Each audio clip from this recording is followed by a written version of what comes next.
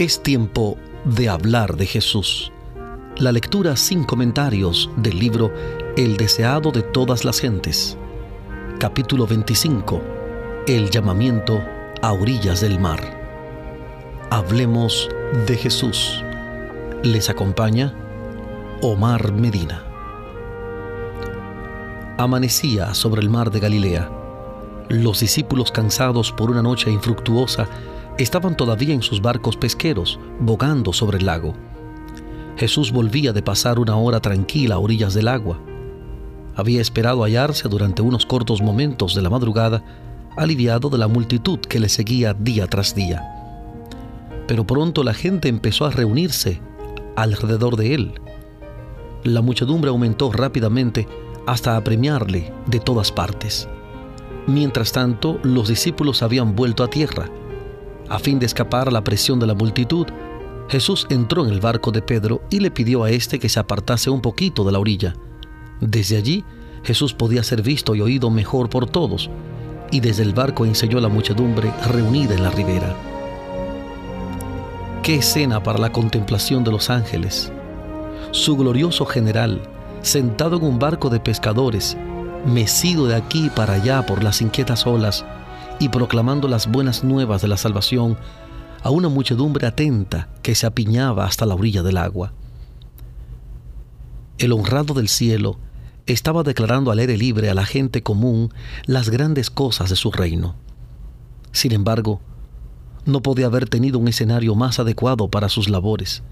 El lago, las montañas, los campos extensos, el sol que inundaba la tierra, todo le proporcionaba objetos con que ilustrar sus lecciones y grabarlas en las mentes, y ninguna lección de Cristo quedaba sin fruto. Todo mensaje de sus labios llegaba a algún alma como palabra de vida eterna.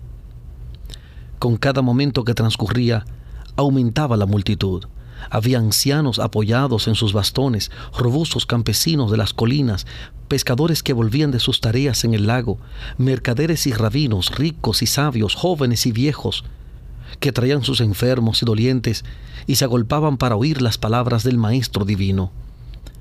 Escenas como esta habían mirado de antemano los profetas y escribieron: la tierra de Zabulón y la tierra de Neftalí, hacia la mar, más allá del Jordán, Galilea de las naciones, el pueblo que estaba sentado en tinieblas ha visto gran luz, y a los sentados en la región y sombra de muerte, luz les ha resplandecido.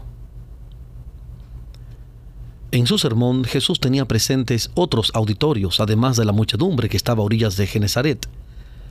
Mirando a través de los siglos, vio a sus fieles en cárceles y tribunales, en tentación, soledad y aflicción. Cada escena de gozo o conflicto y perplejidad le fue presentada. En las palabras dirigidas a los que le rodeaban, decía también a aquellas otras almas las mismas palabras que les habrían de llegar como mensaje de esperanza en la prueba, de consuelo en la tristeza y de luz celestial en las tinieblas. Mediante el Espíritu Santo, esa voz que hablaba desde el barco de pesca en el mar de Galilea sería oída e infundiría paz a los corazones humanos hasta el fin del tiempo. Terminado el discurso, Jesús se volvió a Pedro y le ordenó que se dirigiese mar adentro y echase la red. Pero Pedro estaba descorazonado. En toda la noche no había pescado nada. Durante las horas de soledad se había acordado de la suerte de Juan el Bautista, que estaba languideciendo solo en su mazmorra. Había pensado en las perspectivas que se ofrecían a Jesús y sus discípulos, en el fracaso de la misión en Judea y en la maldad de los sacerdotes y rabinos. Aún su propia ocupación le había fallado. Y mientras miraba sus redes vacías, el futuro le parecía oscuro. Dijo: Maestro, habiendo trabajado toda la noche, nada hemos tomado, mas en tu palabra echaré la red. La noche era el único tiempo favorable para pescar con redes en las claras aguas del lago. Después de trabajar toda la noche sin éxito, parecía una empresa desesperada echar la red de día. Pero Jesús había dado la orden y el amor a su maestro indujo a los discípulos a obedecerle. Juntos, Simón y su hermano dejaron caer la red. al intentar sacarla, era tan grande la cantidad de peces que encerraba que empezó a romperse. Se vieron obligados a llamar a Santiago y Juan en su ayuda. Cuando hubieron asegurado la pesca, ambos barcos estaban tan cargados que corrían peligro de hundirse.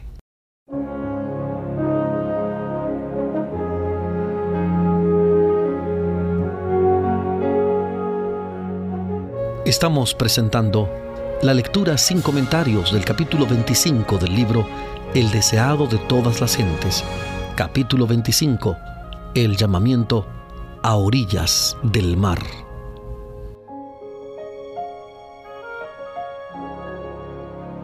Pero Pedro ya no pensaba en los barcos ni en su carga. Este milagro, más que cualquier otro que hubiese presenciado, era para él una manifestación del poder divino. En Jesús vio aquel que tenía sujeta toda la naturaleza bajo su dominio. La presencia de la divinidad revelaba su propia falta de santidad. Le vencieron el amor a su Maestro, la vergüenza por su propia incredulidad, la gratitud por la condescendencia de Cristo y sobre todo el sentimiento de su impureza frente a la pureza infinita. Mientras sus compañeros estaban guardando el contenido de la red, Pedro cayó a los pies del Salvador exclamando: «Apártate de mí, Señor, porque yo soy hombre pecador». Era la misma presencia de la santidad divina la que había hecho caer al profeta Daniel como muerto delante del ángel de Dios. Él dijo: «Mi fuerza se me cambió en desmayo y sin retener vigor alguno». Así también cuando Isaías contempló la gloria del Señor, exclamó: «Ay de mí que soy muerto, que siendo hombre inmundo de labios y habitando en medio del pueblo que tiene labios inmundos, han visto mis ojos al Rey, Jehová de los ejércitos». Daniel capítulo 10, versículo 8 e Isaías 6, 5. Daniel 10, 8, Isaías 6, 5. La humanidad, con su debilidad y pecado, se hallaba en contraste con la perfección de la divinidad. Y él se sentía completamente deficiente y falto de santidad. Así les ha sucedido a todos aquellos a quienes fue otorgada una visión de la grandeza y majestad del cielo. Pedro exclamó: «Apártate de mí, Señor, porque soy hombre pecador». Sin embargo, se aferraba a los pies de Jesús, sintiendo que no podía separarse de él. El Salvador contestó: «No temas, desde ahora pescarás hombres». Fue después que Isaías hubo contemplado la santidad de Dios y su propia indignidad cuando le fue confiado el mensaje divino. Después que Pedro fuera inducido a negarse a sí mismo y a confiar en el poder divino, fue cuando se le llamó a trabajar para Cristo. Hasta entonces, ninguno de los discípulos se había unido completamente a Jesús como colaborador suyo. Había presenciado muchos de sus milagros y habían escuchado su enseñanza, pero no habían abandonado totalmente su empleo anterior. El encarcelamiento de Juan el Bautista había sido para todos una amarga desilusión. Si tal había de ser el resultado de la misión de Juan, no podían tener mucha esperanza respecto a su maestro, contra el cual estaban combinados todos los dirigentes religiosos. En esas circunstancias, les había sido un alivio volver por un corto tiempo a su pesca. Pero ahora Jesús los llamaba a abandonar su vida anterior y a unir sus intereses con los suyos. Pedro había aceptado el llamamiento. Llegando a la orilla, Jesús invitó a los otros 3 discípulos diciéndoles: «Vengan en pos de mí, y los haré pescadores de hombres». Inmediatamente lo dejaron todo y le siguieron. Estamos presentando la lectura sin comentarios del capítulo 25 del libro El deseado de todas las gentes. Capítulo 25. El llamamiento a orillas del mar. En Hablemos de Jesús.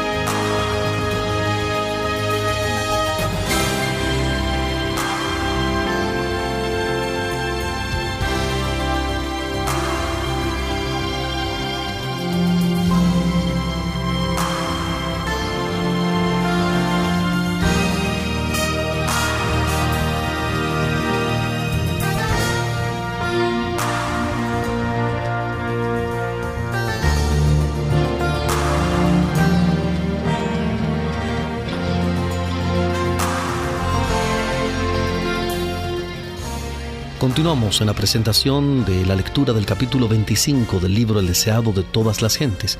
Capítulo 25, el llamamiento a orillas del mar. Antes de pedir a los discípulos que abandonasen sus redes y barcos, Jesús les había dado la seguridad de que Dios supliría sus necesidades. El empleo del esquife de Pedro para la obra del Evangelio había sido ricamente recompensado. El que es rico para con todos los que le invocan, dijo: den y se les dará, medida buena, apretada, remecida y rebosando. Romanos 1:12 y Lucas 6:38. Romanos 1:12, Lucas 6:38. Según esta medida, había recompensado el servicio de sus discípulos, y todo sacrificio hecho en su ministerio será recompensado conforme a las abundantes riquezas de su gracia. Efesios 3:20 y 2:7. Efesios 3:20, 2:7. Durante aquella triste noche pasada en el lago, mientras estaban separados de Cristo, los discípulos se vieron acosados por la incredulidad y el cansancio de un trabajo infructuoso. Pero su presencia reanimó su fe y les infundió gozo y éxito. Así también sucede con nosotros. Separados de Cristo, nuestro trabajo es infructuoso y es fácil desconfiar y murmurar. Pero cuando Él está cerca y trabajamos bajo su dirección, nos regocijamos en la evidencia de su poder. Es obra de Satanás desalentar el alma, y es obra de Cristo inspirarle fe y esperanza. La lección más profunda que el milagro impartió a los discípulos es una lección para nosotros también. A saber, que aquel cuya palabra juntaba los peces de la mar podía impresionar los corazones humanos y atraerlos con las cuerdas de su amor, para que sus siervos fuesen pescadores de hombres. Eran hombres humildes y sin letras aquellos pescadores de Galilea. Pero Cristo, la luz del mundo, tenía abundante poder para prepararles para la posición a la cual los había llamado. El Salvador no menospreciaba la educación, porque cuando está regida por el amor de Dios y consagrada a su servicio, la cultura intelectual es una bendición. Pero pasó por alto a los sabios de su tiempo, porque tenían tanta confianza en sí mismos que no podían simpatizar con la humanidad doliente y hacerse colaboradores con el hombre de Nazaret. En su intolerancia tuvieron en poco el ser enseñados por Cristo. El Señor Jesús busca la cooperación de los que quieran ser conductos limpios para la comunicación de su gracia. Lo primero que deben aprender todos los que quieran trabajar con Dios es la lección de desconfianza en sí mismos. Entonces estarán preparados para que se les imparta el carácter de Cristo. Este no se obtiene por la educación de las escuelas más científicas, es fruto de la sabiduría que se obtiene únicamente del Maestro Divino. Jesús eligió a pescadores sin letras porque no habían sido educados en las tradiciones y costumbres erróneas de su tiempo. Eran hombres de capacidad innata, humildes y susceptibles de ser enseñados, hombres a quienes Él podía educar para su obra. En las profesiones comunes de la vida, hay muchos hombres que cumplen sus trabajos diarios inconscientes de que poseen facultades que, si fuesen puestas en acción, los pondrían a la altura de los hombres más estimados del mundo. Se necesita el toque de una mano hábil para despertar esas facultades dormidas. A hombres tales llamó Jesús para que fuesen sus colaboradores y les dio las ventajas de estar asociados con Él. Nunca tuvieron los grandes del mundo un maestro semejante. Cuando los discípulos terminaron su período de preparación con el Salvador, no eran ya ignorantes y sin cultura. Habían llegado a ser como Él en mente y carácter, y los hombres se dieron cuenta de que habían estado con Jesús. No es la obra más elevada de la educación el comunicar meramente conocimientos, sino el impartir aquella energía vivificadora que se recibe por el contacto de la mente con la mente y del alma con el alma. Únicamente la vida puede engendrar vida. Qué privilegio fue el de aquellos que durante 3 años estuvieron en contacto diario con aquella vida divina de la cual había fluido todo impulso vivificador que bendijera al mundo.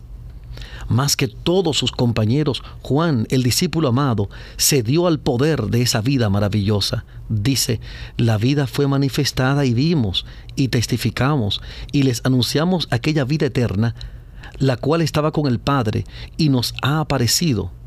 De su plenitud tomamos todos, y gracia sobre gracia. Primera carta del apóstol Juan, capítulo 1, versículo 2, y Juan 1, 16. Primera de carta de Juan, capítulo 1, versículo 2, Juan 1, 16. En los apóstoles de nuestro Señor no había nada que les pudiera reportar gloria. Era evidente que el éxito de sus labores se debía únicamente a Dios. La vida de estos hombres, el carácter que adquirieron y la poderosa obra que Dios hizo mediante ellos, atestiguan lo que Él hará por aquellos que reciban sus enseñanzas y sean obedientes. El que más ame a Cristo hará la mayor suma de bien. No tiene límite la utilidad de aquel que, poniendo el yo a un lado, deja obrar al Espíritu Santo en su corazón y vive una vida completamente consagrada a Dios. Con tal que los hombres estén dispuestos a soportar la disciplina necesaria, sin quejarse ni desmayar por el camino, Dios les enseñará hora por hora, día tras día. Él anhela revelar su gracia, con tal que los suyos quieran quitar los obstáculos. Él derramará las aguas en raudales abundantes mediante los conductos humanos.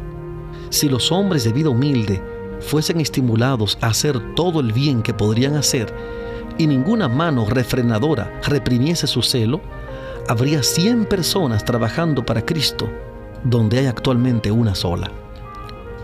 Dios toma a los hombres como son y los educa para su servicio, si quieren entregarse a Él. El Espíritu de Dios recibido en el alma vivificará todas sus facultades. Bajo la dirección del Espíritu Santo, la mente consagrada sin reserva a Dios se desarrolla armoniosamente y se fortalece para comprender y cumplir los requerimientos de Dios. El carácter débil y vacilante se transforma en un carácter fuerte y firme.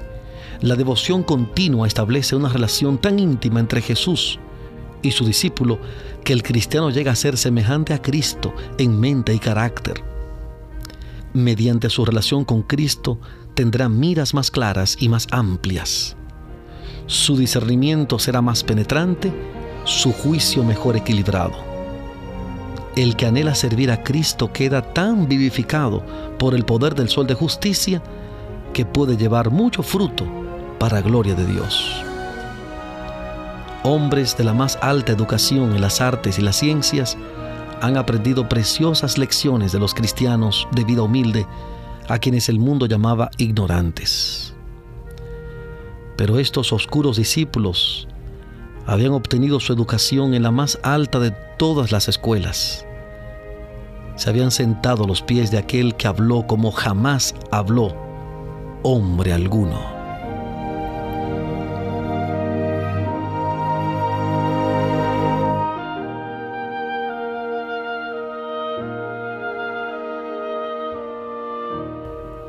Hemos presentado la lectura sin comentarios del capítulo 25 del libro El deseado de todas las gentes. Capítulo 25, titulado El llamamiento a orillas del mar. Este capítulo está basado en el Evangelio según San Mateo, capítulo 4, versículos 18 al 22, Mateo 4, 18 al 22, Marcos 1, 16 al 20, Marcos 1, 16 al 20 y Lucas capítulo 5, versículos 1 al 11. Lucas 5, 1 al 11. Hablemos de Jesús. Les acompañó Omar Medina. Muchas gracias por la fina gentileza de la atención dispensada. Que Dios les bendiga.